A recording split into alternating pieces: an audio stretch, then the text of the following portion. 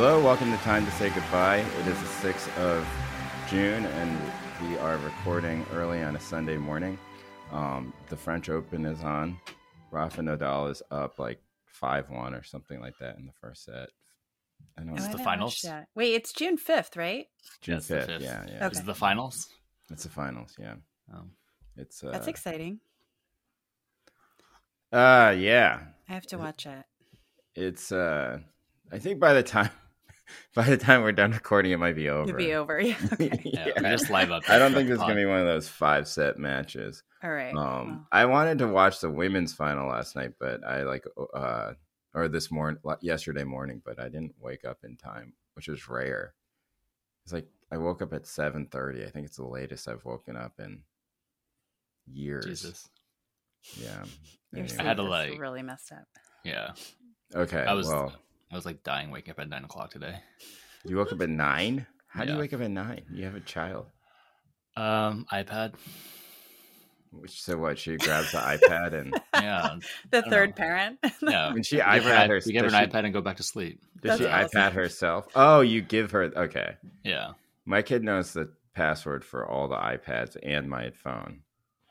And I'm thinking I should yeah. probably change it, but then I was like, Is it one password for all of them? No.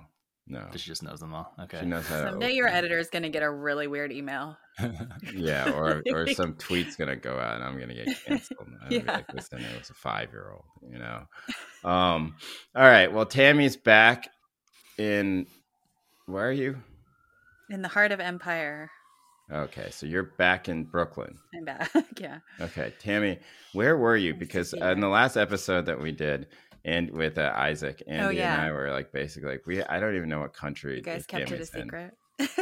no, I genuinely just didn't couldn't know. So, remember what where. country were you in? So I took a trip. I went to Madrid, Prague, and Budapest. And then for the last week, I was in Muscat, Oman. It was my first time in the Middle East.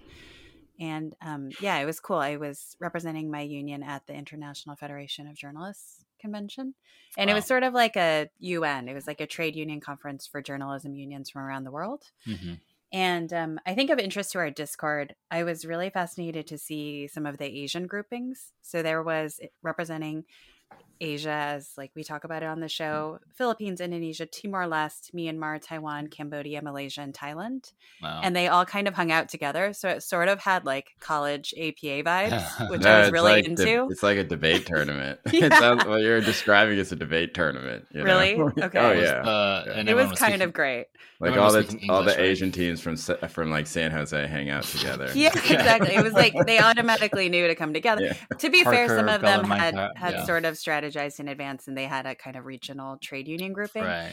But anyway, I just thought it was fascinating because they were able to, with some overlaps of language and culture, like to share their Yeah. concerns in the journalism union world. And and also it was, I think, as an American journalist, just obviously very humbling to go to a trade union conference where there are people from like Palestine and Mexico, Uh-huh. and other countries, Ukraine, Afghanistan, where people are like dying doing their jobs Yeah. every day.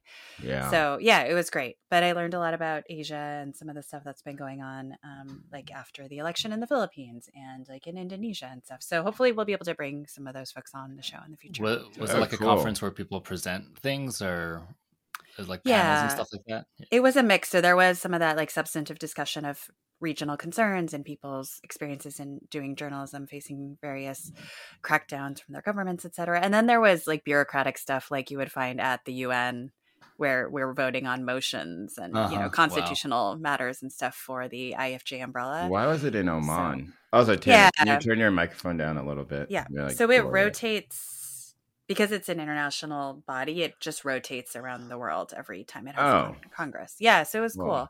It was my first time being in the Middle East. It was my first time being in a place where the government is religious, like being in a religious Uh-huh. state. Right. Yeah, it was fascinating. I think Oman, though, compared to like Saudi, is much more kind of open. So we went out to the city to look around a little bit. And like, for instance, like all the women are covered, but in different degrees, Mm-hmm. I would say. So some folks just have like hijab and some people are completely covered up. And Yeah. even though it is a kind of religious semi-ethno state, it still it still feels like relatively open, I would say, and free. Yeah. It also has a really interesting and kind of typical Middle East or Gulf economy where like all the workers are from South Asia and the Philippines. Right. Yeah. So that was, yeah, it's kind of difficult, I think, to Right. kind of see that, but, So every state has its own sort of issues with migrant labor, as we do in the US as well. So, yeah. So the people who attended were like much more represented from like Asia, or rather than like the Western Hemisphere. it was actually a really good sampling. Like people were there from every single continent. Okay. And Who are the so there was a really coolest? strong African contingent, etc. Who's the coolest? I feel like in terms of like union drip swag, the Africans definitely had it down. Okay. Like there were some guys wearing like traditional like clothes and stuff, and then they would like weave in their union patches into their outfits. Oh, wow. Like so that was really cool. The Nordic countries were very sort of stereotypically kind of insular. I feel like everybody kind of like went into their like regional stereotypes. So. But anyway, it was very cool to kind of see and to learn from the other Asianists. So, and people kept thinking I was with them because I kept sitting at their table. Like which country are you from? What language do people Did you speak? defect from the U.S. to the Asians? Yeah, exactly.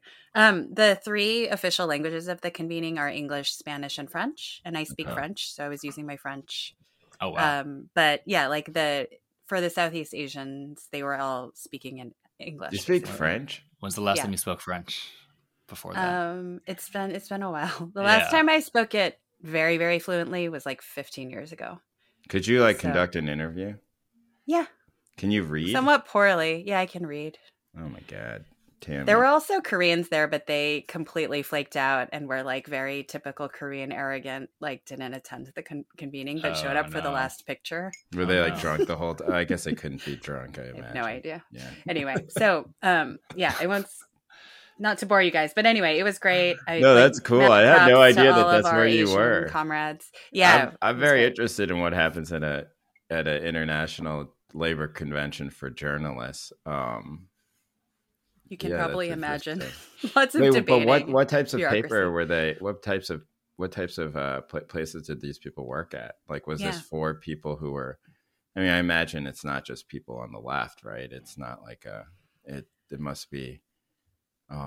It's what union? Yeah, not at all. So the convening body is called the International Federation of Journalists, and it's like an organization that brings together trade unions to make sure that journalists' rights are protected around the world. So you're totally right. Like, definitely not shared politics. Like when I mentioned the Nordic countries, like some of those people definitely had more of a kind of conservative and insular sort of nationalist vibe. I mean, I wouldn't say that there are, like, no one's writing for Breitbart and coming to this kind of thing, but people are writing for all kinds of different things. Some people are staffers. A lot of people are freelancers, which is obviously a growing thing around the world in media and generally in the economy. But people are working for, some of them were working for like English language papers in their home countries, or they would be like correspondents for like a Japanese paper in Palestine, or like a French paper, in Africa, or Bloomberg in the Maldives. So yeah, it's interesting to kind of see how all of this, like in the way that the journalism economy is deteriorating in the United States, like the same patterns are happening all over the world. How long does it take to fly to Oman? Or fly back from? It was very far. Yeah. Like I flew back through Istanbul and back home, and it was like a 15-hour trip basically. Wow. Turkish Airlines. Mm-hmm. Nice. It was supposed to be nice. Yeah, it wasn't bad. It was good. Yeah. Do you fly business? Yeah, the freelancer union that I'm part of. Yeah, I have oh man, that's a do people mask on international flights? Not really. Yeah, I just flew to Chicago this weekend. It was like I don't know if that's the right thing to say, but like the domestic flying experience started reminding me of like these long bus rides I go on in China, where you're just like close your eyes and try to get through it for like 4 hours and just forget where you are. Oh my God. Yeah. Flying has become very bad. I mean, I think it was always bad, and maybe we're not used to it because we didn't fly for a while. And I'm trying to put it in some perspective, because I used to have the worst flying experience ever when I was a television correspondent, because like you have to arrive really early because you have to check like 15 pieces of equipment. And so then you're there really early, and it was usually like LaGuardia or JFK, which made it even worse. And Yeah. then Terrible. and then you have to rent a car, Yeah. and then you have to come back and I mean, anyway, any bad flight that you had, I had to do like 2 to 3 times a week. Oh And my then God. I'm Holy like, cow. well, it couldn't have been worse than that, you know? But I have no idea. I don't have any perspective. It really is like a No. before times type of I thing. feel like for me. the cost cutting is out of control. I don't know. I can't even put a laptop on my table anymore. And I definitely used a laptop like in college. What do you 'Cause- mean? 'cause I Because think they're so small. they shrunk the seats by like 20%, I think, compared to like 10 years ago. Oh, Like, It I is don't- really. I think if you're very tall, like it's extremely Oh, yeah, that's uncomfortable. true. I don't to Right, have a I'm fly. like the same problem. height I was in college. Yeah. And I could use a laptop. And you're back way then. less. Now I tall, have right? to. Now I have to like, yeah. I can't. Maybe even, your Yeah. laptop has grown. Yeah. Yeah, or your Ever My think last about ground. that, Andy? maybe Yeah, your your laptop. perception of necessary laptop space has shrunk. Have you considered that? Your laptop using habits have changed. That's what the data says. I have no clue. I just know that people are like, it's not the flights for me. It's like people just are like very stressed out, including me, and on edge, and all sorts of arguments happen all the time. Maybe they did before, but I don't really remember it that way. Okay. It's pretty So stressful. Yeah. we have 2 things to talk about this week. The first thing to talk about is, look, Andy, Isaac, and I talked about it a little bit, but I wanted to get Tammy's thoughts on it too, and I wanted to approach it from an angle that I think we didn't talk about last week, which is that, you know, we have this, we have what happened in Uvalde, right? This massacre, and we now have this separate storyline that comes out of it, which is about the police in Uvalde, right? Yeah. And in some ways, it's taken main stage in a lot of ways, I think, because I think that, well, I think there are a few things. I think the first thing is that I don't know if people have given up on the idea that gun control stuff will change, right? I don't think that everyone has. Like, I think that a lot of sort of people who are liberal or who are progressive have not given up on that, right? Like that they still feel an outrage and they think that things can happen and that they will go vote or they will, you know, attend to stuff like happened after Parkland where there are big protests everywhere. Like, I think people will still do that. And I think that people are still kind of mad. But I think that at least in the media, and I think from a lot of people's personal perspectives, the police response is what infuriates them the most, right? Yeah. And so we have a lot of details that are coming out now. And part of the frustration about it is from the fact that it was hard to corroborate in the first week any of the details at all because the police kept changing their story, you know? Now that is the kindest way to put it, changing their story, right? Yeah. Like, it is the most non-libelous way to put it, is changing their story, right? And so first they're like, well, you know, we went in there immediately, right? Nobody can corroborate that. We have conflicting statements about that. But the only thing that does seem very clear is that this guy was behind a locked door for about 70 minutes while the police waited outside, right? And that we have 911 calls from the kids inside who are calling out and asking for help. And we have this guy who's continuing. Not all the people in that classroom were dead, right? Not all the kids were dead. And we have cops standing outside the classroom and we have cops standing outside of the school, and they're handcuffing parents who are trying to get in. We have law enforcement officers who are running in to get their own kids out, right? Yeah. And we have this mother, and this I think is the most sort of affecting story, which is that, you know, there's a mother who had been on probation for 10 years, you know, and she went in, she grabbed her kids, they handcuffed her, she got out of the handcuffs, runs into school, grabs her 2 kids. She says she didn't see a police officer in there at all, right? And that she came out and she started talking to the media about, you know, her outrage and what had happened to her. And then it turns out that like somebody had like basically threatened to revoke her probation because she was talking to the media, right? And that they brought it in front of a judge. The judge said, "This is ridiculous," right? You know, thankfully, like one part of the criminal justice or the justice system there works, right? And she is now continuing to talk to the media about what she saw, and that the outrage about this, right? It seems to be like a little bit different than what happened with 2 summers ago with George Floyd, right? Like it is somewhat of a different issue. I think the anger at the police is there and is similar, might be greater, but the narrative is different, right? Yeah. Like this is not that a police officer killed somebody. This is because the police officer did X, Y, and Z, because in those situations, the response is always like, well, it's a dangerous job, you know, and these officers are brave people who need to make split-second decisions, and they don't always make the right decision. Or they did make the right decision because like it looked like X, Y, like this person had a gun in their hand or something like that, right? Like you think about like Tamir Rice, where you watch the video and this police car just rolls up on this kid and they shoot him instantly, right? Because he has an airsoft gun, right? So, you know, now it's like, well, why didn't they do something, right? So I don't know. I wanted to talk about that. So Tammy, you weren't here last week. Yeah. What have you thought about this response by the public to the police? Right. Yeah. So, really quickly, Jay, I can kind of hear like something coming through when you talk loudly. I don't know if it's like your headphones are on too high or something. Oh, yeah. Sorry. Yeah. Sorry.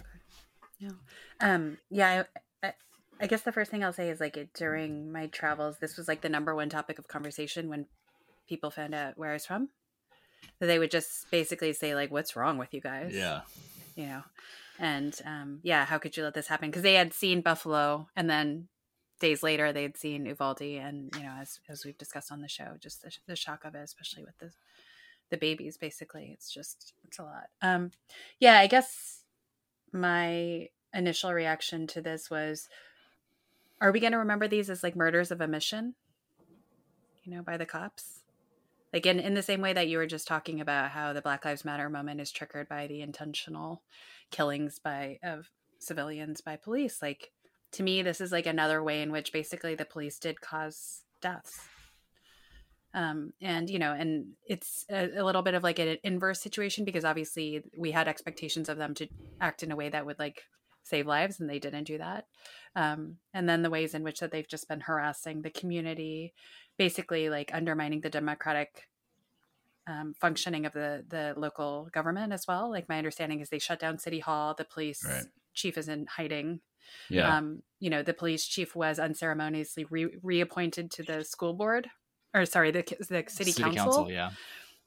So it's a sort of like complete breakdown. Like you see both like the complete capture of the city by law enforcement, and then just this complete breakdown of democracy in response to this. And I very much see the police as basically having participated in the deaths of these children, is my take on.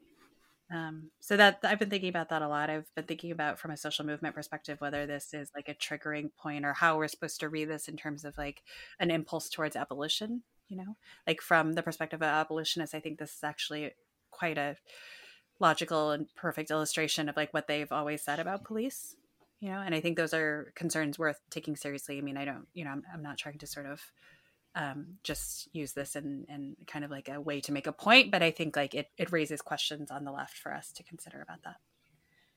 Annie, what do you think? I have two kind of, I mean, I agree with all of that. One thing I was thinking, and this is kind of from the beginning of the aftermath, when you would get a lot of these politicians like Cruz and Abbott basically in denial about this, and I think they are basically in denial still, was that I think, I mean, there must be some coverage of this. I admit I haven't like read everything, that, you know, it matters that this school is, you know, like almost majority like at the poverty line. They're Latino, right? It's a small town. I really feel like politicians, they can compartmentalize this because they personally don't feel threatened. They feel like this is an issue that just doesn't concern them because this is, you know, on very many levels, like a marginal community to them. Right. It's not Newtown. Right. Yeah. Which even then, you know, didn't change much, but it just like they listened to the way these politicians talk. It just felt very clear that for them, it was like this abstract political game they were playing. And it wasn't a thing that they ever feel personally threatened. The way that, you know, most of us feel like this could happen to any of us, or this can happen. Joe Manchin said it was the only person who seemed to. What did he say? Well, he said, like, I can't stop thinking about my grandchild, and exactly. this feels different than before. But Yeah. Whether something happens, like, is still up. There was a report in the Tribune that said John Cornyn was trying to lead some bipartisan effort and it's not, they're not going to touch assault rifles, but like they might raise the age to 21 or do background checks or something, which like that is. It is notable when Republicans are saying it. I do think, obviously, like partisanship is like the problem, and a lot of not the problem, but is like, for a lot of the Republicans, it's a partisanship game more than anything else, which is horrible. But it'd be good if Republicans came out, or conservatives, or anyone on supposedly on that side, were like, this is too far. The other thing is like, this last week, maybe I'm just like I haven't paid attention to this stuff before, but right after there were like, shootings every day, in the US. Tulsa. So there was one I just woke up this morning. There was also one like 4 blocks from our house here in Philly last night at midnight. No one really knows what happened.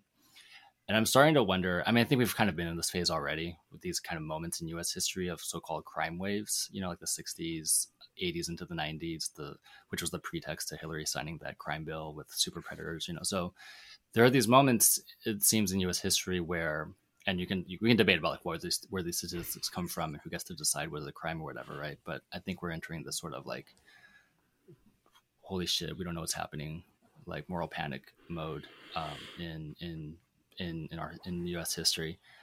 I don't know. Like my parents are coming to Philly in a month or so, and I think they're already like, you guys just all have COVID. Now they're gonna be like, you guys all have guns, and stay. I think we're just like, let's just stay inside, at like 9 o'clock, just to like not take any chances. And I don't know, just like it just seems like, I think this is probably, I don't know how one could research this, like part of the fallout of COVID, and the sort of gutting of a lot of people's lives and social lives and economic,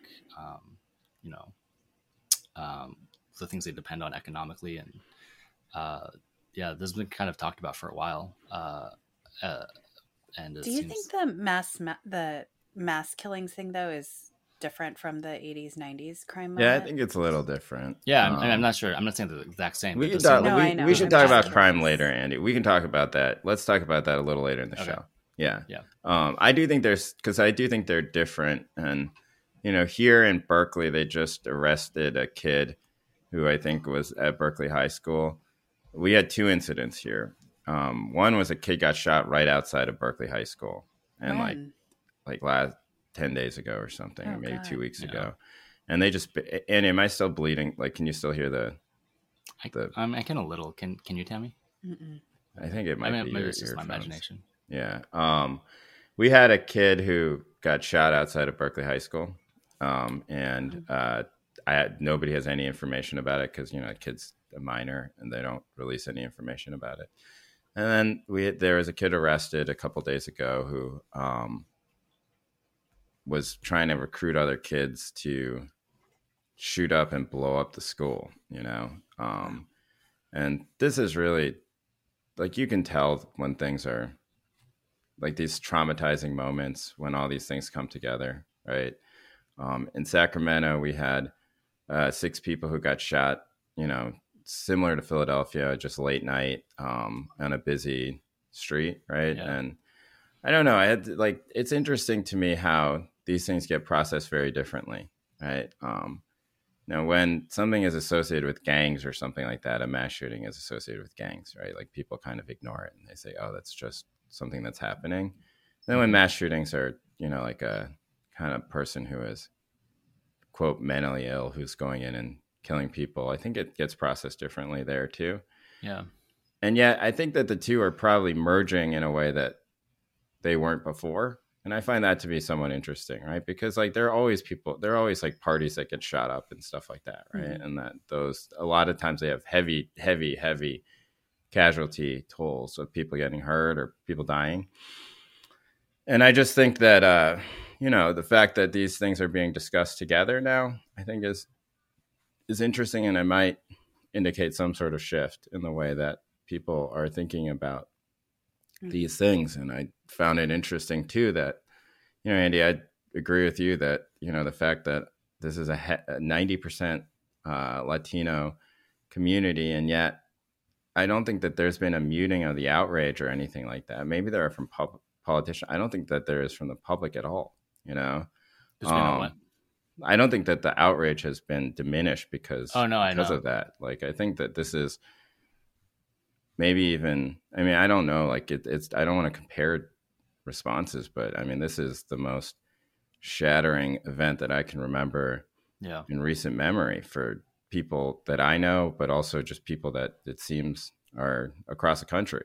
Like, this is, like, it seems inconceivable. And I think that the frustration that people feel is at some all-time high. And so I wonder if it really is this moment where people feel totally helpless, or if something is actually going to happen, right? Like, I have this, my general theory about change is just that, like, it either happens very slowly through a small group of very motivated people, or it just like happens almost immediately. And I don't know. I'm at this point now where I have no clue what's going to happen, but the sustained outrage, especially at the police, seems significant to me. Now, Tammy, I wanted to ask you this in lines of abolition, which is that my question is, like, it is different in a way because, like, people aren't mad because the police did something. They're mad that the police didn't do something, right? So, like, why wouldn't the logical conclusion here be that, like, the police needed to do something and therefore we need police, right? And we can talk about that in context of crime in a little bit, but, like, like, why is that not the logical conclusion? Yeah. I mean, I think it probably is for a lot of people, especially because CBP then was the one to finally intervene, right? Right. And They're so you more could say, like, okay, the Fed, right. So the Fed, so it's a jurisdictional issue. There are Feds who have more training. It was the locals who failed, blah, blah, blah. But I think for a lot of people, that's just not a robust argument at this point, because I think we've seen so many of these instances where basically it's not just this question of were they proactive or did they, by omission, like, cause the harm. It's also just like, what is their relationship to the people? Yeah. Are they like a force that we can depend on to do something, or, to refrain from doing something? And I just feel like that trust is broken in so many communities. And in a lot of the Uvalde reports, I mean, there was one of the teachers who was killed. My understanding is that her husband was a police officer, and he worked at the school response force. Yeah. And so another layer of bureaucracy of, like, why is this town of 15,000 people have, like, all of these different law enforcement agencies anyway? Right. But, he hasn't spoken out. But this issue of, aside from her and their family, I mean, a lot of people in the news reports that I've read have basically said, we've never had a good relationship with the police. This isn't entirely surprising because they've always been very apart from the community. So it just seems like, regardless of the kind of, I guess, the structure of the way things went down, it seems to point in the same direction, which is like, they aren't a part of us. They don't really want to be a part of us. Yeah. Yeah. Andy, what do you think? Yeah. I mean, just like reading the stories, it sounds like, I mean, it's a small town. It's like 15,000. It's hard to imagine something that small. That is probably it was like the whole system. I forget the guy's name, the police chief who's now in hiding. The whole system is like everyone rewarding everyone else, and these jobs are probably just like jobs for friends. Like, it wasn't. People have the jobs mainly just to, like, park and draw a salary and reward their friends and families, and it wasn't actually like. They don't. I mean, obviously, they weren't, like, responsive to the actual needs of what people would want them to do. It's a real. I don't know. It just the whole situation just smells really fishy. Like, there's something that's being hidden. I don't know what it is, but I know, right? Gonna happen. Like, what are they doing, right? Like, they're harassing journalists who are there, right? Mm-hmm. Like, what do you think is, like, my question is, like, what do you think is going to happen? Like, what do you think the end game is here? Like, do you really think you can, like, stop the national media from reporting on this story? Right? Like, you're a small town police department. They're really, like, what are you going to do? Like, every time you harass one of these journalists, 5 more are going to sprout up. Yeah. And, like, 3 of those are going to want to get harassed by you, so that they can report on it. Like, what are you doing? Right? Yeah. Like, it is, like, such, and that the idea that they think this is going to work, like, maybe it'll work, but I don't think it will. I think all this stuff is going to come out, and I think there's going to be a lot of pressure, and you can see it, right? Like, there's people in Texas finally who are starting, like, people in the Texas legislature who are finally being like, look, we probably have to do an investigation on this. These are Republicans, you know? Yeah. And so like that investigation will happen, right? It'll come out. I imagine that it will probably confirm, right? There'll be one or two details in there that might seem exculpatory, right? Like maybe they tried to get in and they got shot at, which is a story that, you know, who knows if that's true or not, but that's a detail that has come out. Yeah. And that overall, though, I think it will confirm the narrative, and I imagine that these police officers will lose their job, you know, and that'll probably be the end of it for a lot of people.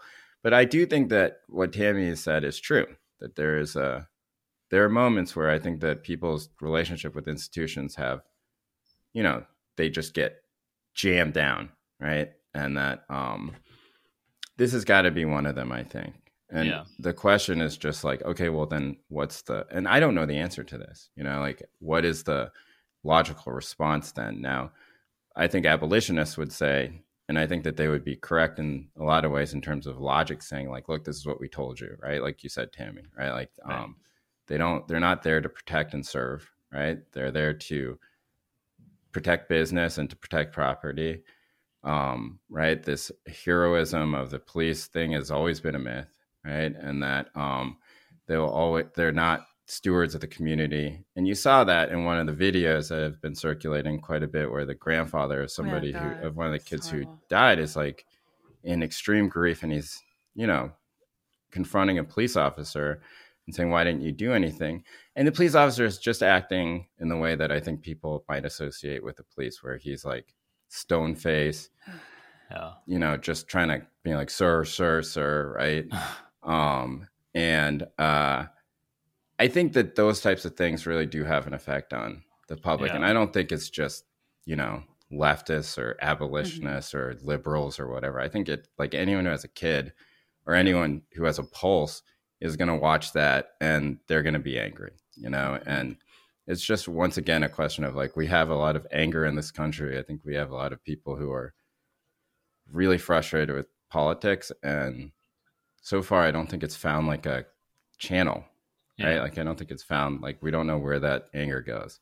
Yeah. I mean, the other thing is, like, compared to George Floyd, where it felt like, you know, you had the name of one officer, maybe two or three officers that people could dismiss as like bad seeds. This feels like a real institutional failure. Like the whole thing failed, and we could pin the blame on one guy or one, but it's like everyone, like nobody did shit, you know? And so it does really feel like the institution is on trial rather than just like the one or two bad officers. Right. Yeah, Tammy, I mean, like, what do you think, like, in terms of, like, what are some steps that can happen, right, where this doesn't just become a thing where anger dissipates, right? I really, like, I don't buy this argument that people are making that, like, the Floyd protests had no effect, right? Like, I agree that legislatively they didn't, right? But, you know, it's not really something you can legislate anyway, right? Like, I mean, outside of defunding, like, there's no legislation you can do. We already went through like 15 rounds of what the legislation would be, and it ended up just being body cameras, right? Like, that was sort of the main thing that came out of like Mike Brown and Philando Castile, Alton Sterling, all those protests. And so, you know, when there's not much you can do because it's one, you know, because it's like a police officer who is representing police, but who is acting individually, right? Like, you can't tell them to not do these things. And you can convict them for murder, which is what happened, right? And so, like, it's hard to find like what an actual demand would be outside of defund, right? And so, at this point, like, what do you think some of the demands could be out of this anger? Like, it hasn't even coalesced into any sort of social movement, right? Like, there's no protest against the Uvalde police or anything like that. Yeah, because it's just such a swamp of grief. Right. I mean, I guess just concretely and practically, it seems like there'll probably be state and federal investigations. And there'll be reports that are issued about all of these different levels of failure. And at the Uvalde level, hopefully there'll be some sort of citizen protest or movement to, you know, clean house and, you know, most likely that won't lead to a complete abolition of police and law enforcement in the community, but maybe it would lead to a reduction or some sort, at least punishing some of the worst actors like this police chief. But yeah, I don't know. I mean, the parents who've been speaking out to date seems like they're mostly trying to focus on expressing support for gun control. Like I've heard there was a actually pretty good daily episode on that had a bunch of the voices of parents too that I was quite touched by. So yeah, I mean, to your guys' earlier point, like maybe this is a moment where people can say, enough with this kind of mental health thing that Republicans always pull out in this moment. Like it's actually just about guns and who has access to these guns and that we don't need these guns in our community. So I think that's it seems like that's probably the best that we can hope for from a movement perspective right now. Yeah. Yeah, I've just been feeling grief and depression about it, as opposed to feeling like there are concrete actions I can take. I mean, I will be reaching out to my legislators and all that, but I don't know. Again, I don't want this show to be so depressing, but I feel like after Roe, also when we were talking about feeling a paucity of like concrete channels, I sort of feel that way again with this. Right. It's been if there is like a attempt to break the spirit of progressive or liberal America, like, it's been the past couple months now. I'm not saying all of this is intentional, although I think the Roe thing was, right? Yeah. I don't know. It seems like we're at that moment now, and that we're kind of like, I don't understand looking forward, and this is something I've had all these like fights with David Shore on Twitter, but like one of the things I agree with David Shore about is that he's actually a Patreon supporter of the show. One of the things I agree with David Shore about is that Democrats are not going to have control of the Senate for like 2 decades, and the court, like, who knows, right? Like maybe we'll be dead by the time the Democrats have control of the court, right? Like, I don't know. Are we really confident that like any of us on this podcast are going to outlive Amy Coney Barrett or Brett Kavanaugh? Like, I don't know. Like they seem pretty healthy to me. So like the institutional idea of institutional change, right? It just seems hopeless. And that's even before you go into all these state legislatures, gerrymandering districts, and sort of like being obstructionists in the ways that like people are being elected who have basically run on the campaign being like, listen, I'll be obstructionist in these votes, and then they get elected, I don't know. It's a weird moment now. I don't feel so hopeless because I'm like generally an eternal optimist about things that something will shake out, but I just don't know what it is right now. Yeah. Like what's going to happen, all this anger at the police, like I can feel it, I can feel it talking to people. I can feel it reading. I can feel it especially on social media, which obviously is not the world, right? But like, I think is like at least some sort of barometer of at least what social media is, right? And that it's influential on the public. And, I can see that on every single news site, the most read stories are about the Uvalde police, right? Like like for 4 or 5 days, like it was leading everything, right? And that's something, right? Yeah. Especially Floyd protests were not that long ago. Yeah. Now, it has to be placed within this context, Andy, as you said, of rising violent crime in cities. And I don't know how else to put it, right? Because I know that a lot of people are going to say, well, it's not really rising. It was worse in the 90s or whatever. Like, that's fine. I agree with that, right? We should have a context to it. But in a lot of American cities, there is rising violent crime right now, right? Like it's hard to say anything else, right? Like this will have come out, but I did this thing for Monday's newsletter about the Baton Rouge Police Department and how they've lost officers last year. Like they've been basically losing officers since 2016, because in 2016, all this stuff happened in Baton Rouge. Alton Sterling was killed. They had horrible floods. and then three Baton Rouge officers were killed in like that ambush attack. Do you remember that? Like it was like the Sovereign State guy. I actually went down there to report on that for the police funerals, and it was like a wild scene, you know?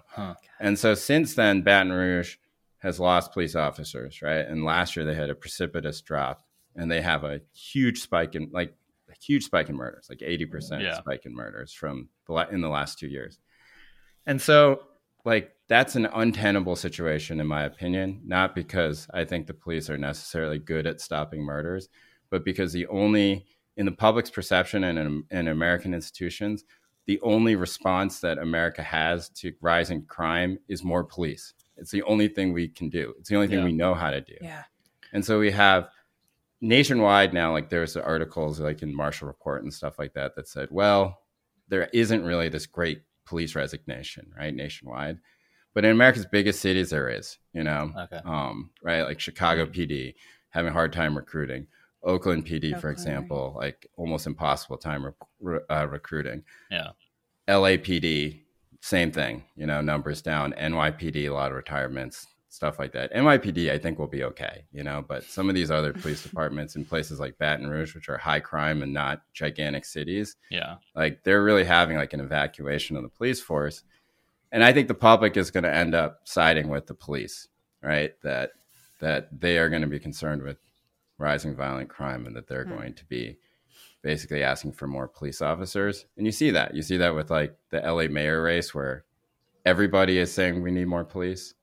Oakland here, every candidate in Oakland is saying we need more police. You know, Eric Adams said we need more police, right? Like, so I don't know. Like, I think that this is both a horrible time for police, and I also think it's like kind of a good time for the police. What do you think? Are you saying the Great Resignation is because it's too dangerous? The job is too dangerous? No, I think it's because, I mean, I don't know why. I think it's a variety of reasons. I mean, first of all, people are leaving all industries, right? Yeah, that's what I was going to say. And the Marshall Report thing and the Bureau of Labor Statistics have shown that like police actually nationwide have actually underpaced the other, like the general numbers. But in big cities, this isn't true, right? Like in big cities, there is like a large sort of leaking out of the police force. Huh? Maybe they're moving to the countryside or something. They are. A lot of them are going to like, you know, they're like leaving Chicago. Places. Yeah, they're leaving Chicago and going to like, you know, I don't know, one of the suburbs of Chicago. Yeah, right? Like Peoria, that's sort of one of the things that's happening. Yeah, I mean, I think you said this a while back, Jay, that this is not a situation where the police actively killed someone, but it was more like their absence allowed for it. So I do think like if the sort of defund message has to be paired with a gun control one, otherwise it won't, I think, resonate. And I mean, it doesn't make a lot of sense, right? Like for this 400 million guns or whatever the number is, that has to be addressed at the same time. Because I don't think because if anyone would like replay the situation, right? Well, there's still guns. You know, there's still this one guy with a gun in the school, and I think it makes a lot of. I mean, it makes a lot of gun control. Typically, is kind of like the domain of like centrist Democrats, and I don't know. I mean, maybe I'm like wrong, but I don't typically hear those two messages joined together. But it makes a lot of sense that they would be. You know, to pair like abolition or defund with gun control. And maybe both are maybe this is like a catalyst moment for that. I do think, Jay, like it is, I don't know how to predict what's happening. It does feel like in the immediate aftermath, it did kind of feel like a lot of people are speculating about what's happening, but I think for a few days there, I felt like it might actually disappear from the main news, but now it's like come back and there's more reports and there's different groups out there calling for more gun control. I think like conversations are just happening quietly, and this is kind of the true with all these like big catalyst moments, that it kind of takes a while for these things to blow up publicly. And maybe there are conversations happening right now about some big renewed legislative effort or whatever with gun control or with police reform. And I also think like the legislative response to defund, which is to like refund and to have this like the Democratic Party like double down on police.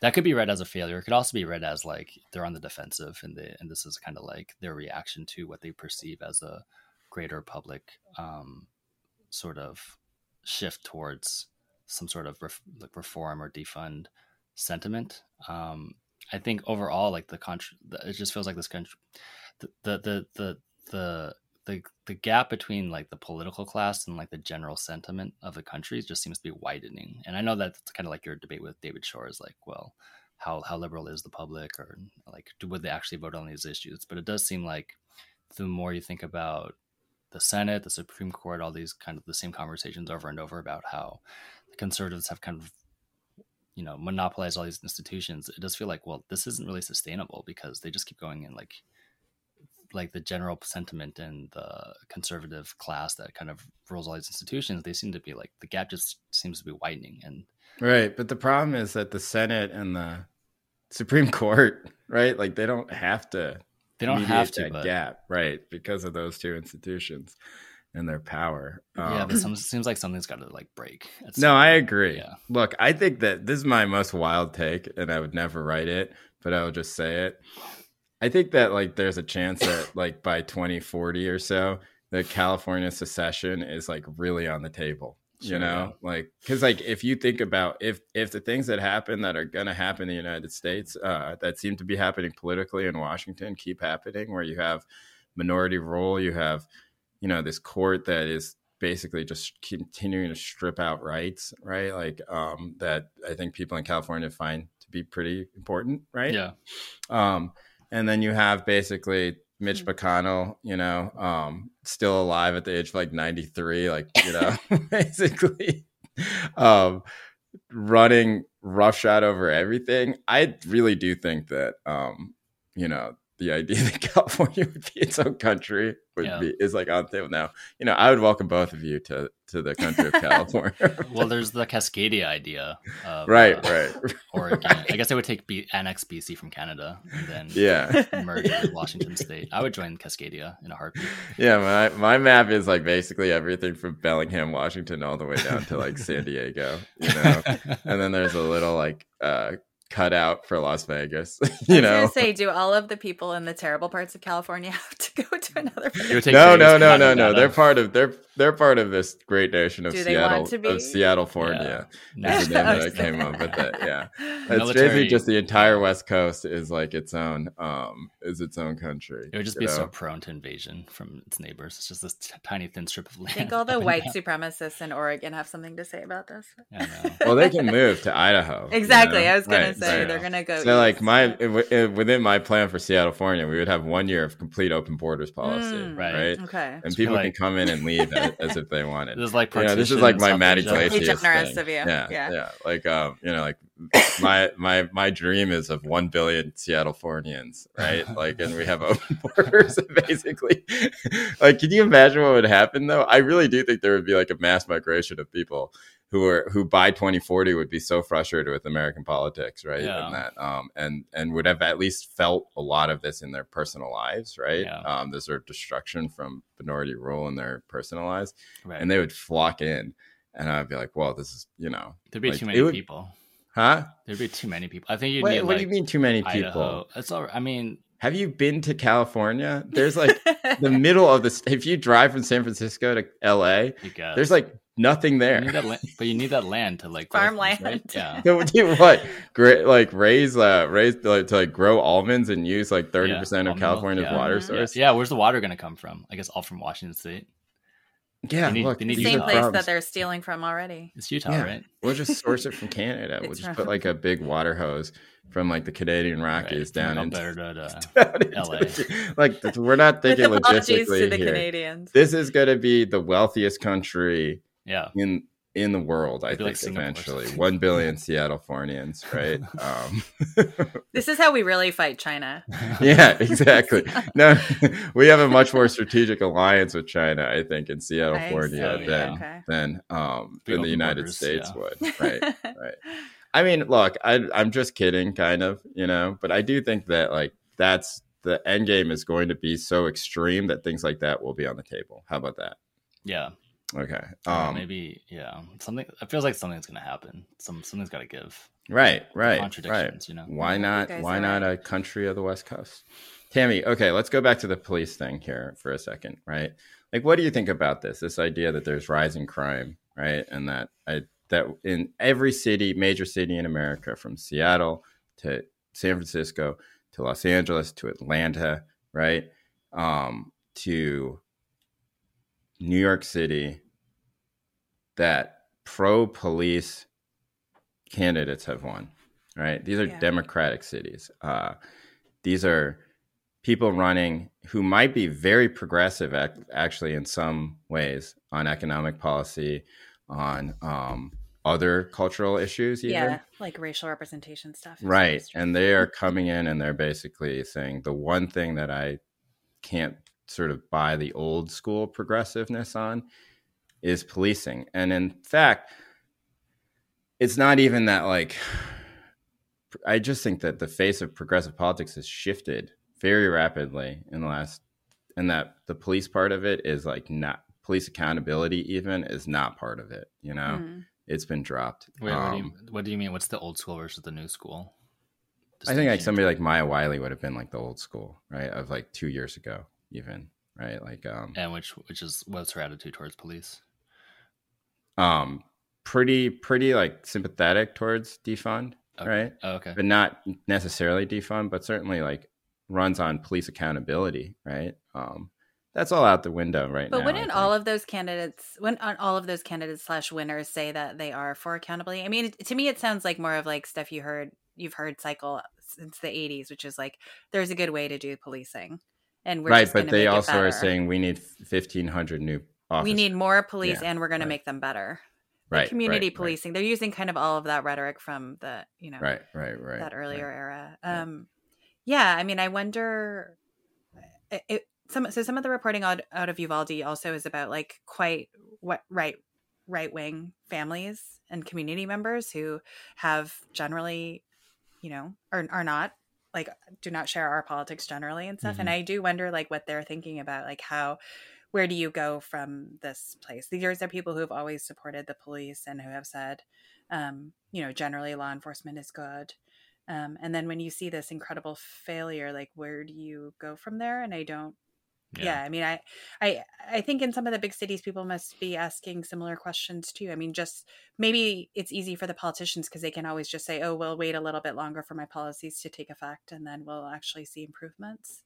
But it doesn't seem clear that there's going to be any sort of line drawn from, okay, Adams raised the budget this much to, okay, we all feel safe now. I just don't, I guess my point is just, it seems like all of those logical threads are breaking down. And so I'm kind of waiting for that, or, it seems like I think a lot of people are going to be asking questions about that despite how they voted. Adams took a big risk because he said that he was going to get crime under control, right? And he hasn't so far. And so when does that happen? Right. Like what, Right. Now, when can he claim victory on that? The problem with crime and all this stuff is basically that people process it through statistics in the media, right? And obviously all those statistics, the long history of policing in America is that crime statistics are generally useless because they're just basically what qualifies as a crime and what gets reported and what gets cleared, what doesn't, right? Now, it's different. Well, if somebody gets shot and dies, that's like registered. Yeah, murders. Right? Murders is the number I hear. Right, but it's like that, but there are ways that like Adams can say, I really cut down on X, Y, and Z, but I cut down on all of this except for murders or whatever, right? And it could be that the murders are the only thing that people talk about, but I'm sure that he will figure out a way to say that he's succeeded, even if he hasn't, right? Yeah. And so, it will be Tammy, I hadn't really thought about that, which is like, what happens when all these mayors take office, which they will, right? Like, I don't know who's going to win the LA mayoral race. It's something I read about recently. Rick Caruso is basically running as like updated Rudy Giuliani. He's like woke Giuliani in a way, right? Like Giuliani for like 2022. Your analysis. He's a Republican or Democrat? No, well, he used to be a Republican. He's a billionaire. Have you been to LA? Have you been to the Grove or the Americana? No. Horrible Maybe. places. I don't know. No, first of all, Tammy, please. The Americana. Grove? is my favorite place in LA. Oh, I Jay. love that place. It's so awesome. I used to go there all the time when Oh I my lived God. when I lived in Silver Lake or in Eagle Rock. So bad. I would go to Americana all the time. I go. They have Din Tai Fung, Andy, but I would. Okay, great. Yeah, but it's like this outdoor mall. It's like a cross section of America that's like wonderful. It's like a lot of Armenians, Oh my a lot of God. Chinese, Cross section of a lot America. of Koreans. They're all just walking around this mall. Yeah, it's I don't know what stores they have in there right now, but they have a gigantic cheesecake factory. So bad. Anyway, so Rick Caruso, right? He used to be a Republican. He's a billionaire and he's running for LA mayor. Nobody really understands why, except for like ego, right? And he's trying to add all these police officers. He says he's going to clean up LA, everything like that. Now, he might not win, right? But it is an interesting question, Tammy, which is like if he wins, right?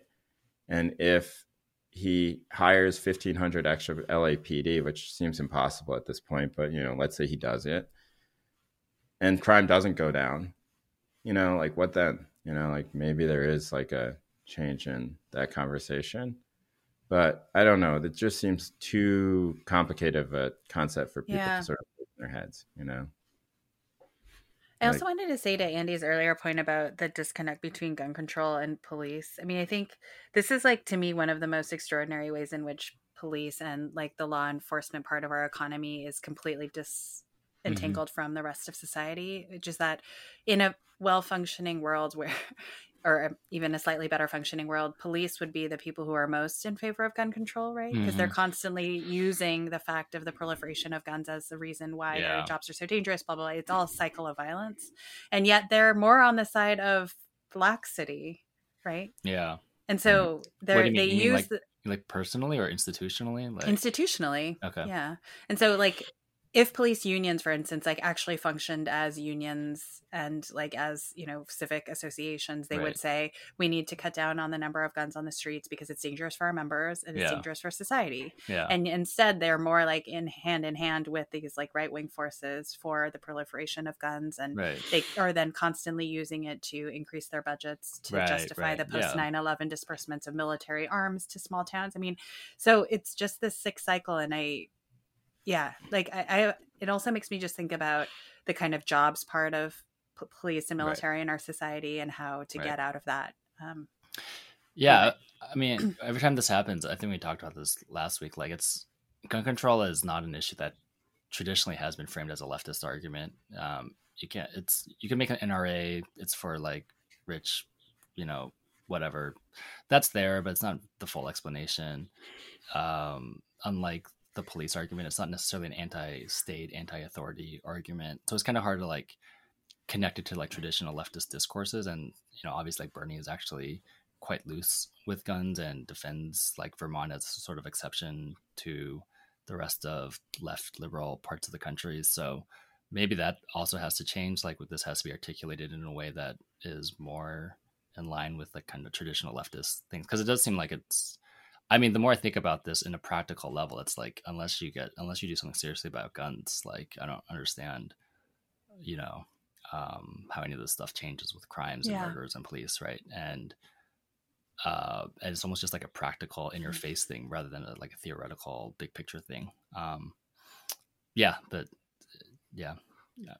don't know if that's going to also change, if gun control be taken up more by leftists as like a thing that they would have to pair with police abolition. Mike, the DA of California, right, is running for re-election, and he's very progressive. And I saw his recent ad, and it was like, "I will always protect the woman's right to choose." And he had a thing about gun control. And his thing, because California is not, like you pointed out before, there are parts of California that are not, Berkeley, California, right? Yeah. In fact, there's a lot. I have my most Berkeley moment yesterday where I went downtown to Telegraph Avenue, and they have all these chess tables set up on Telegraph, and it's actually beautiful. It's wonderful, Weirdly, there was like a shooting at the chess tables a few weeks ago. Yeah. I don't want to portray Berkeley as this like crime-ridden town where everything gets shot. It's definitely not. You don't, yeah. But anyway, so they have the chess tables back right after this like crazy incident. And it was like all these Asian kids and all these old hippies playing chess. And it was across the street from Amoeba Music. And they were playing Grateful Dead. And there was like a gigantic cloud of weed smoke everywhere. And I was like, if somebody came up in their mind the most stereotypical Berkeley moment, it would be like Asian engineering. I don't know if they're engineering students. I apologize for being stereotypical myself. But like Asian kids playing chess with old hippies under a cloud of weed smoke listening to Grateful Dead. I was like, this is wonderful. Amazing. Across the street from Amoeba Music. But I don't remember why I was talking about this. Why did I bring this up? The parts of yeah. Okay, so his message was like, I will get ghost guns off the street, right? Okay. And I think that that's become kind of like the default for people who don't want to say, I'm going to be anti-gun. Mm-hmm. Okay. They say, oh, but the illegal ones. Because the one thing that gun owners will say, right, and I don't know if they're right or wrong about this, but like they will say, I don't do any of that stuff. My guns are registered and they're legal, right? And I use them for self-defense. I haven't done anything illegal with these guns. In fact, I take gun safety and gun legality very seriously. Sure. And if you find someone with an illegal gun, I think those people should go to jail forever, right? Like that's something that people will say. And so I think that that's become kind of the default, right? And that's kind of scary because it's like a very progressive DA running, not DA, obviously, Attorney General running in a very blue state.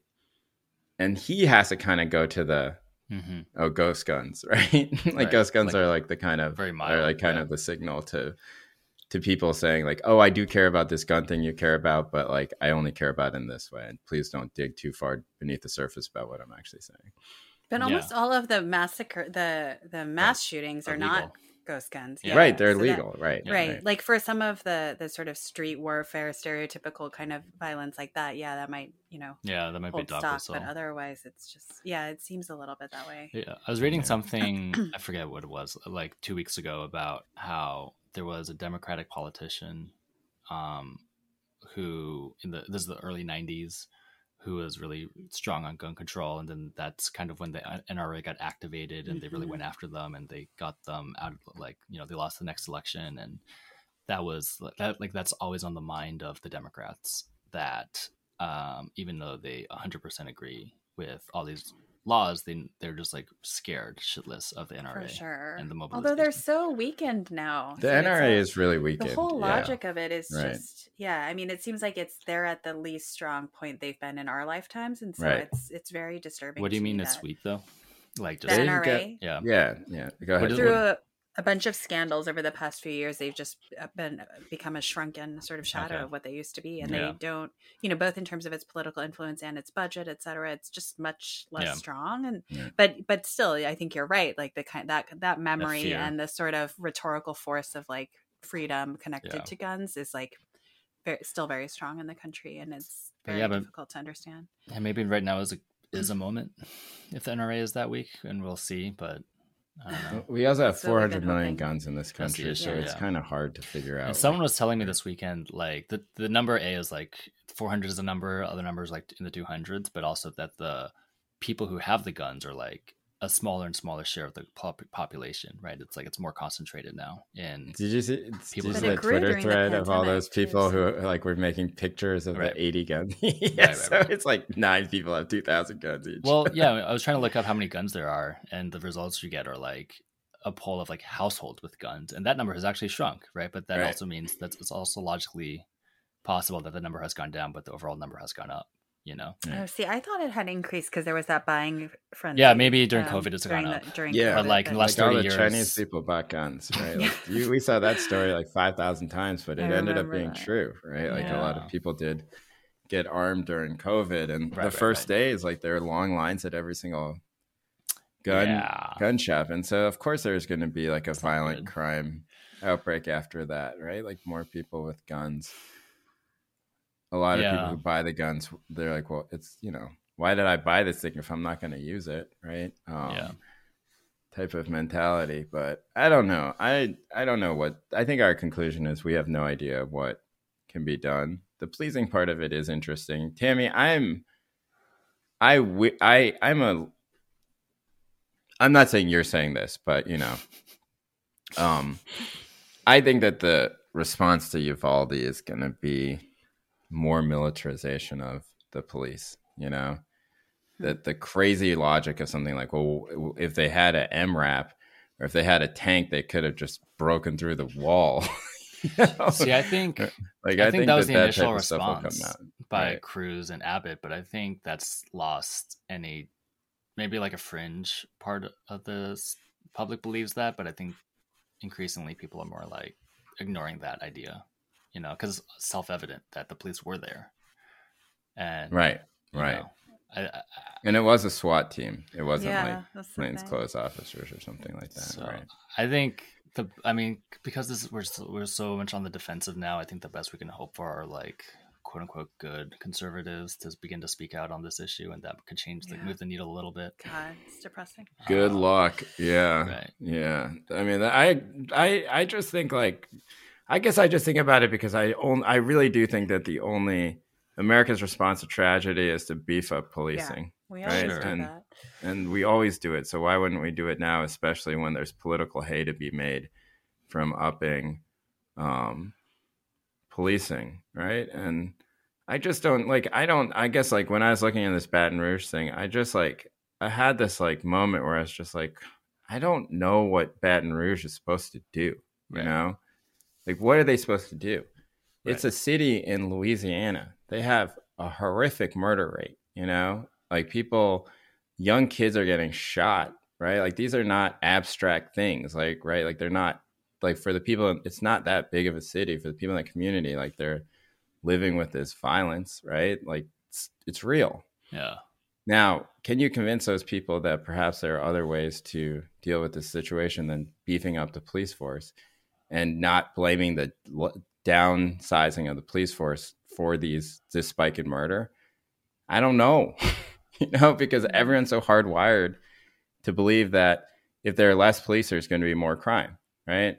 And so at a time in a place like Baton Rouge where both those things are true, right? There's more crime and there's less police. Of course, that's going to be the logic that's going to win out, And like that just seems like an intractable American problem, but maybe I'm wrong. Yeah, it's hard to imagine Uvalde police being even bigger too. They had like half the budget of the city, 40%, yeah. Yeah. It's like, well, yeah. I don't know. It's a good poster child for the failure.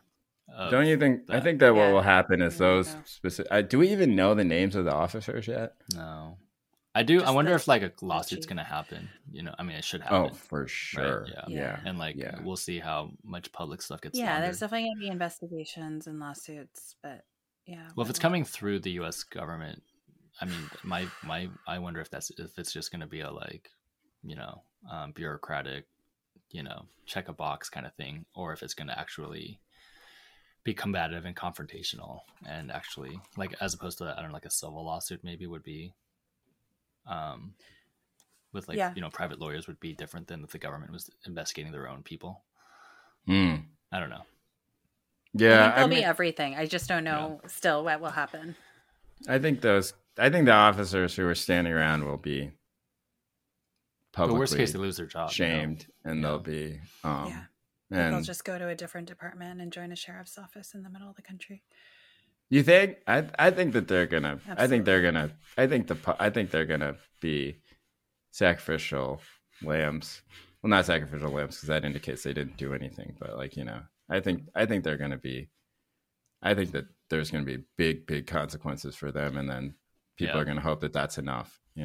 Or that people's anger will be sated by that. Yeah. I have a hard time seeing any other scenario than that. It's not even a situation. People are so mad, and the reason why this story has stayed in the news is because of the police, right? Yeah, totally. That's the only reason why it stayed in the media. There's very little about the shooter. Right. Because otherwise, it's just like another instance of senseless horror in this country. Okay. Oh, gosh. What a depressing episode. Yeah, I know. Moving on to better news, Andy. Oh no, our own little corner of sadness. Yeah. I'm just kidding, Andy. So we want to make an announcement on the punchline. show today. Andy, do you want to make this announcement, or do you want me to make the announcement? I mean, the announcement is next week will be my last episode on the show. I mean, yeah. Should I? I mean, I don't have like a speech or anything. It's just we've had this conversation for a while. I definitely went back and forth on it because I have found the podcast very valuable as a place to talk through things and talk about a bunch of stuff that I typically wouldn't do in my like academic day job.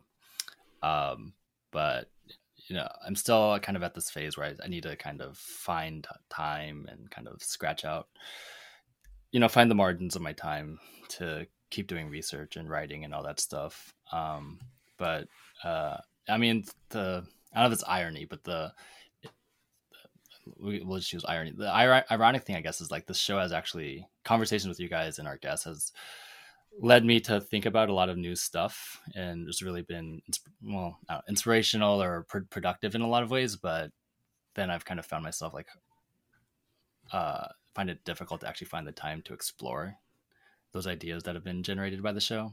And yeah, like I'm like very proud of a lot of the stuff we've done. And I think part of me is sort of like, I don't know what else to say, like as an academic. And I talked to other academics who've been doing podcasts, right? Let's like, I think for you all, your day job is mostly just like keep on top of stuff that happens in the real world on a sort of like daily or weekly basis. And a lot of times for academics, we're just like every week our opinion's the same, like everything still sucks. Capitalism is still bad. Right. So I don't disagree. The Marxist historian group chat just talks about the same thing every Pretty week. boring. Yeah. We're just like, like, whoa, did you see Steph last night? And then capitalism is bad. Yeah. Okay, well, yeah, I mean, the long and short of it is that Andy, starting next week will be his last week, and I think Andy will come back on from time to time. Yeah, but sure. and he will probably. I don't think he can stay away from our Discord. But I don't know. I've stayed away since game 1 of the finals. Not intentionally, but it's actually been. Oh yeah, I haven't given you shit about that. That was amazing. My friend went to the game. He like grew up in Oakland, and he's a big time. Was he like suicidal afterwards? I was like, what was that like? And he was like, it happened so quickly. It was insane. I mean, he was like, I like blinked and it was like, the game had swung like 20 points. It was like, I've never seen anything like it. It was amazing. I was in Chicago. I watched at a bar with one of our Discord listeners, Mike. And when you're at a bar, you don't really pay that much close attention to all the details. Right. And sometimes I will watch these games again, but I don't think I'll ever watch that game again. Oh man, it was awesome. Gosh. Okay. Luckily, I was at a conference and I slowly detox myself from social media for a couple days, and I think I'm gonna try to stay off social media until that's smart. Make a comeback. Yeah, I should do that. I've been having a weird 2 weeks on social media, and I've like none of it's good. I feel terrible about it generally, or embarrassed at least. Okay, so the takeaway is that Tammy and I are gonna be the hosts of the show going forward, and we might bring on a third person eventually, but not in the near future. Nothing's really going to change. Well, obviously something big has changed, but the show is still the show. Andy's not part of it anymore. Yeah. But and we respect Andy's decision. This has been an ongoing conversation. Andy basically said, I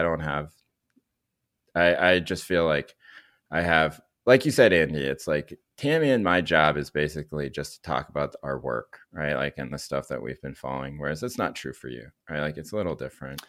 I mean, and that also you have a bunch of work that is not processing the news, right? And that you felt like that stuff, that you weren't able to give that the time that you were able to give it in the past. Is that correct? Yeah. Okay. Yeah. I mean, when the podcast began, I had just finished a bunch of stuff. The book was coming out, and I think it was like the right time to step away from academic stuff for a while. Obviously, there's a lot of shit going on that's worth talking about. And there was a lot of interesting ways to connect history, whatever that is, with the present. And I think that's good to like generate new ideas, generate new ways of thinking and talking about this stuff. In the end, though, like to actually put into practice probably requires more just kind of being more of a hermit about this stuff. I mean, yeah, like I found it, talking to you all doing the podcast, writing a few like pieces about the present is like a really useful way to kind of, use different parts of your brain. But in the end, after like write about the 18th century, How many podcasts have we done? Like 150 or something? We have 130 something. Yeah, it's wild. That's crazy. Yeah. I can't believe how long this Crazy has we're been still going doing on. this. Yeah. First of all, I can't believe how much time has passed since the beginning of the pandemic. Yeah. I know. Namely, Like it's I still can't believe happening. I've been doing this podcast longer than I've done almost any job in my life. And I feel like I don't know, for the listeners out there, if you want to reach out to Andy, write us at timetosaygoodbyepod@gmail.com or send him a message on Twitter, even though he's not looking on Twitter anymore. We will have a final episode with Andy next week, and we'll give him a proper sending off. But we didn't want was that there to be like rumors circulating amongst we kind of have a lot of listeners now, at least way more than I ever thought. Like, it's a little crazy. I met this kid at Cal yesterday, and I was doing some reporting, and then he was like, and I was talking to him, and it turns out he was like, listen to the podcast. And I was like, whoa, that's great. I was like, you listen to the podcast? Nice. And he was like, yeah. And I was like, oh, well, we have a lot of kids who listen to this, a lot of young people. And we didn't want it to seem like, you didn't want something had happened. Like we had a falling out or something like right. that. This has been a long conversation. Every time Andy has expressed this, some combination of me and Tammy has said, don't do it, Try to talk him out of it. I mean, I got a lot of advice. My response has mostly been like, academia is stupid, I mean, it probably is. Takes are the only thing that matter. What are you doing? I mean, I have thought there are definitely, and there's more and more academics going into podcasting, I think. And a lot of academics told me to keep doing it. I think it's about like time in your, like, what is the right time in your life to do this? I also was like, if we could do Andy, if you want to come back, obviously you can, it's not like we're not closing the door here. Yeah. But for at least the foreseeable future, this is going to be the arrangement. I've actually had a turnaround on terms of my thoughts of academia recently because, I've like been thinking a lot about tenure, and I was like, tenure is great. Seriously. Yeah, I was like, I can't think of anything better than being a tenured academic. You just yell at journalists all day on Twitter, and be like, oh, you did not properly cite me. Oh my God. Yeah. And say like the meanest things possible, and there's no repercussions. It's amazing, like it's sort of like a dream job for me. I know. I was at this conference, and I was talking to a couple about like, the Twitter storm over the Washington Post piece and then the Haiti piece in the New York Times, where historians and journalists were killing each other on Twitter. Mm-hmm. And these academics were like all deeply embarrassed by historians and by academics for how they behaved. Good. Yeah, so I think they were embarrassed by historians getting all high and mighty about journalists like stealing their work and like being blind or deaf to like the clear sort of social disparities between like a freelance journalist and a tenured professor at Ivy League school, so there's some of us who see it, but it is interesting the history. And it's not just a material question; there are other dimensions to that as well. But that's a good start. Someone like said for my book, like, because a lot of my book was about like 1965 Immigration Act, Anyway, this person had written this poem called like The Children of 1965 or something like that. And there was like this argument that she was making that I had somehow taken her idea of the poem to write a book about, or like a phrase that I used about. And it's like the 1965 Immigration Act is most consequential demographic like piece of legislation in American history. I know. And like you wrote a fucking poem, and like and then their argument was like, what we don't talk about is the politics of citation. As like, there's a reason we don't talk about the politics of citation, right? Because it's a stupid argument when it's made in this sort of way. But I don't know. Like, I actually think that that's a big plus for in the side of like the academic life, Andy. What? Which is that like you can embarrass yourself as much as you want. You can Yeah, that's tweet true. all day, and it doesn't matter. Yeah. Like who cares? Like maybe like 4 of your students will come in and be like, yeah, that was pretty lame. But guess what? If you're at that point, you don't have students really anyway. You have grad students who like have to kiss your ass all the time and probably also believe that you were right. Oh my All the God. students who dislike you are being taught by a TA. It doesn't matter. Like it's amazing. You're like so insulated. You Or don't like- even have student evaluations being like, I didn't like that tweet. You could be like Amy Wax and right. have like no students. God. Just Yeah. pulling it on a paycheck. Yeah, and you could be the most racist person in America. Just like Amy Wax is really up. Like I think Amy Wax is probably in the top 5 most racist people in America at this point. Right, yeah. like who's Just really bullet. like? Can you think of people who are like She's so- actually more racist than Amy Wax? Like Amy Wax is top 5. She's got to be. It doesn't. She still Yeah. has her job. It's amazing. Yeah. Like, and you can. We've all argued that she probably should still have her job. Think about how powerful that is. You be one of the 5 most racist people in America, and like people like us will defend, be like, "Hey, but She you definitely should won. respect the tenure." I Yeah, know. you should. Anyway, Andy, I black hope stain. that this extra time gets you tenure, so that Yeah, Andy, you better do something good with this. right. It's gonna Yeah. be amazing. Andy's Right gonna over be this like, right. Andy's gonna Yeah. get tenure, and he's gonna be like tweeting 600 times a day. He's gonna be like trolling every fan base in the NBA, and then Steph he's gonna be Curry, and he's gonna be like arguing with tankies all day long, or he's gonna become a tanky. Like one of the two will happen, because yeah. it'll be totally free. Man, I was Totally like, free. yeah. Well, all right. Well, 2 thoughts. One is after game 1, I was like, why do I like sports? This is just emotionally abusive. I need to stop. I don't know. I come to this realization like every year. Secondly, I think the podcast, it sounds weird, but it's like the podcast is like the first time I've like talked about being Asian American or thought about it very seriously. And so that's been actually like, it's been therapeutic in a way, I guess, and to kind of talk through some of this stuff. But also, and then like I said, I've actually become more compelled or interested in actually maybe writing about it, taking it seriously in my academic stuff, not directly, and that's not like intruding into Asian American studies, but we've talked about in the show, like the field is incredibly white, and I don't know, I wouldn't say you're gaslit, but you're just like not supposed to talk about it too much, and so just like having this space has Avoid history. history, even East Asian studies, Oh yeah, like yeah. so. Oh yeah, space has East been- Asian studies. It's crazy, man. So there, yeah, I mean, I just read this novel, Disorientation, that kind of takes on those themes by Elaine Cho. Yeah, so the space has been really therapeutic because it isn't just our podcasts haven't been just about like, representation Asian American in a sort of narrow sense. It's been a good place to like try to think about it from a lot of different perspectives. So yeah, I know. I mean, I'm very proud of what's happened on the podcast. I don't want it to sound at all like, like we Well, fought. that's good. No, nobody's saying that. Yeah. We all know Yeah. that. East Asian studies stuff is crazy.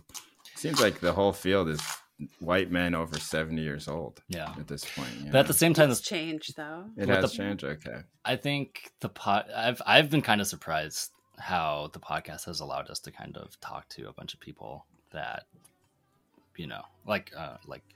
May Nice come on, like Frida's come on, like people will say yes to Is a podcast. Is Maya East Asian studies? No, she's professor? Asian American studies, Right. but like the conversation we have is like in academia, she and I would not have a conversation, right? Because I'm in Chinese history and she's in Asian American history, and we have totally different social networks or whatever.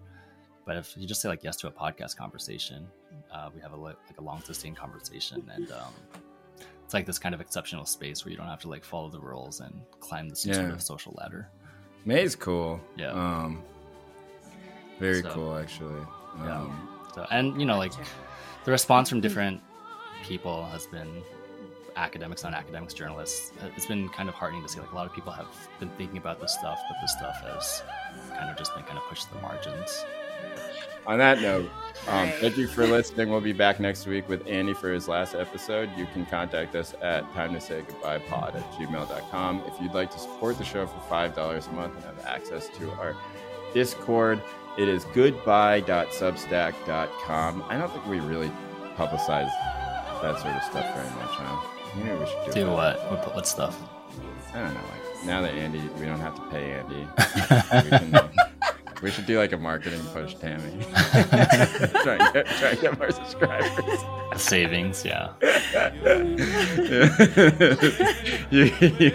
Yeah, we don't have tenure, so you know. Yeah. We'll invest. We'll hire Caitlin Phillips to be the podcast publicist. We'll try to generate a ton of money. We just split it 2 ways now. Okay. Thank you for listening, and until next week. Bye, guys. Later.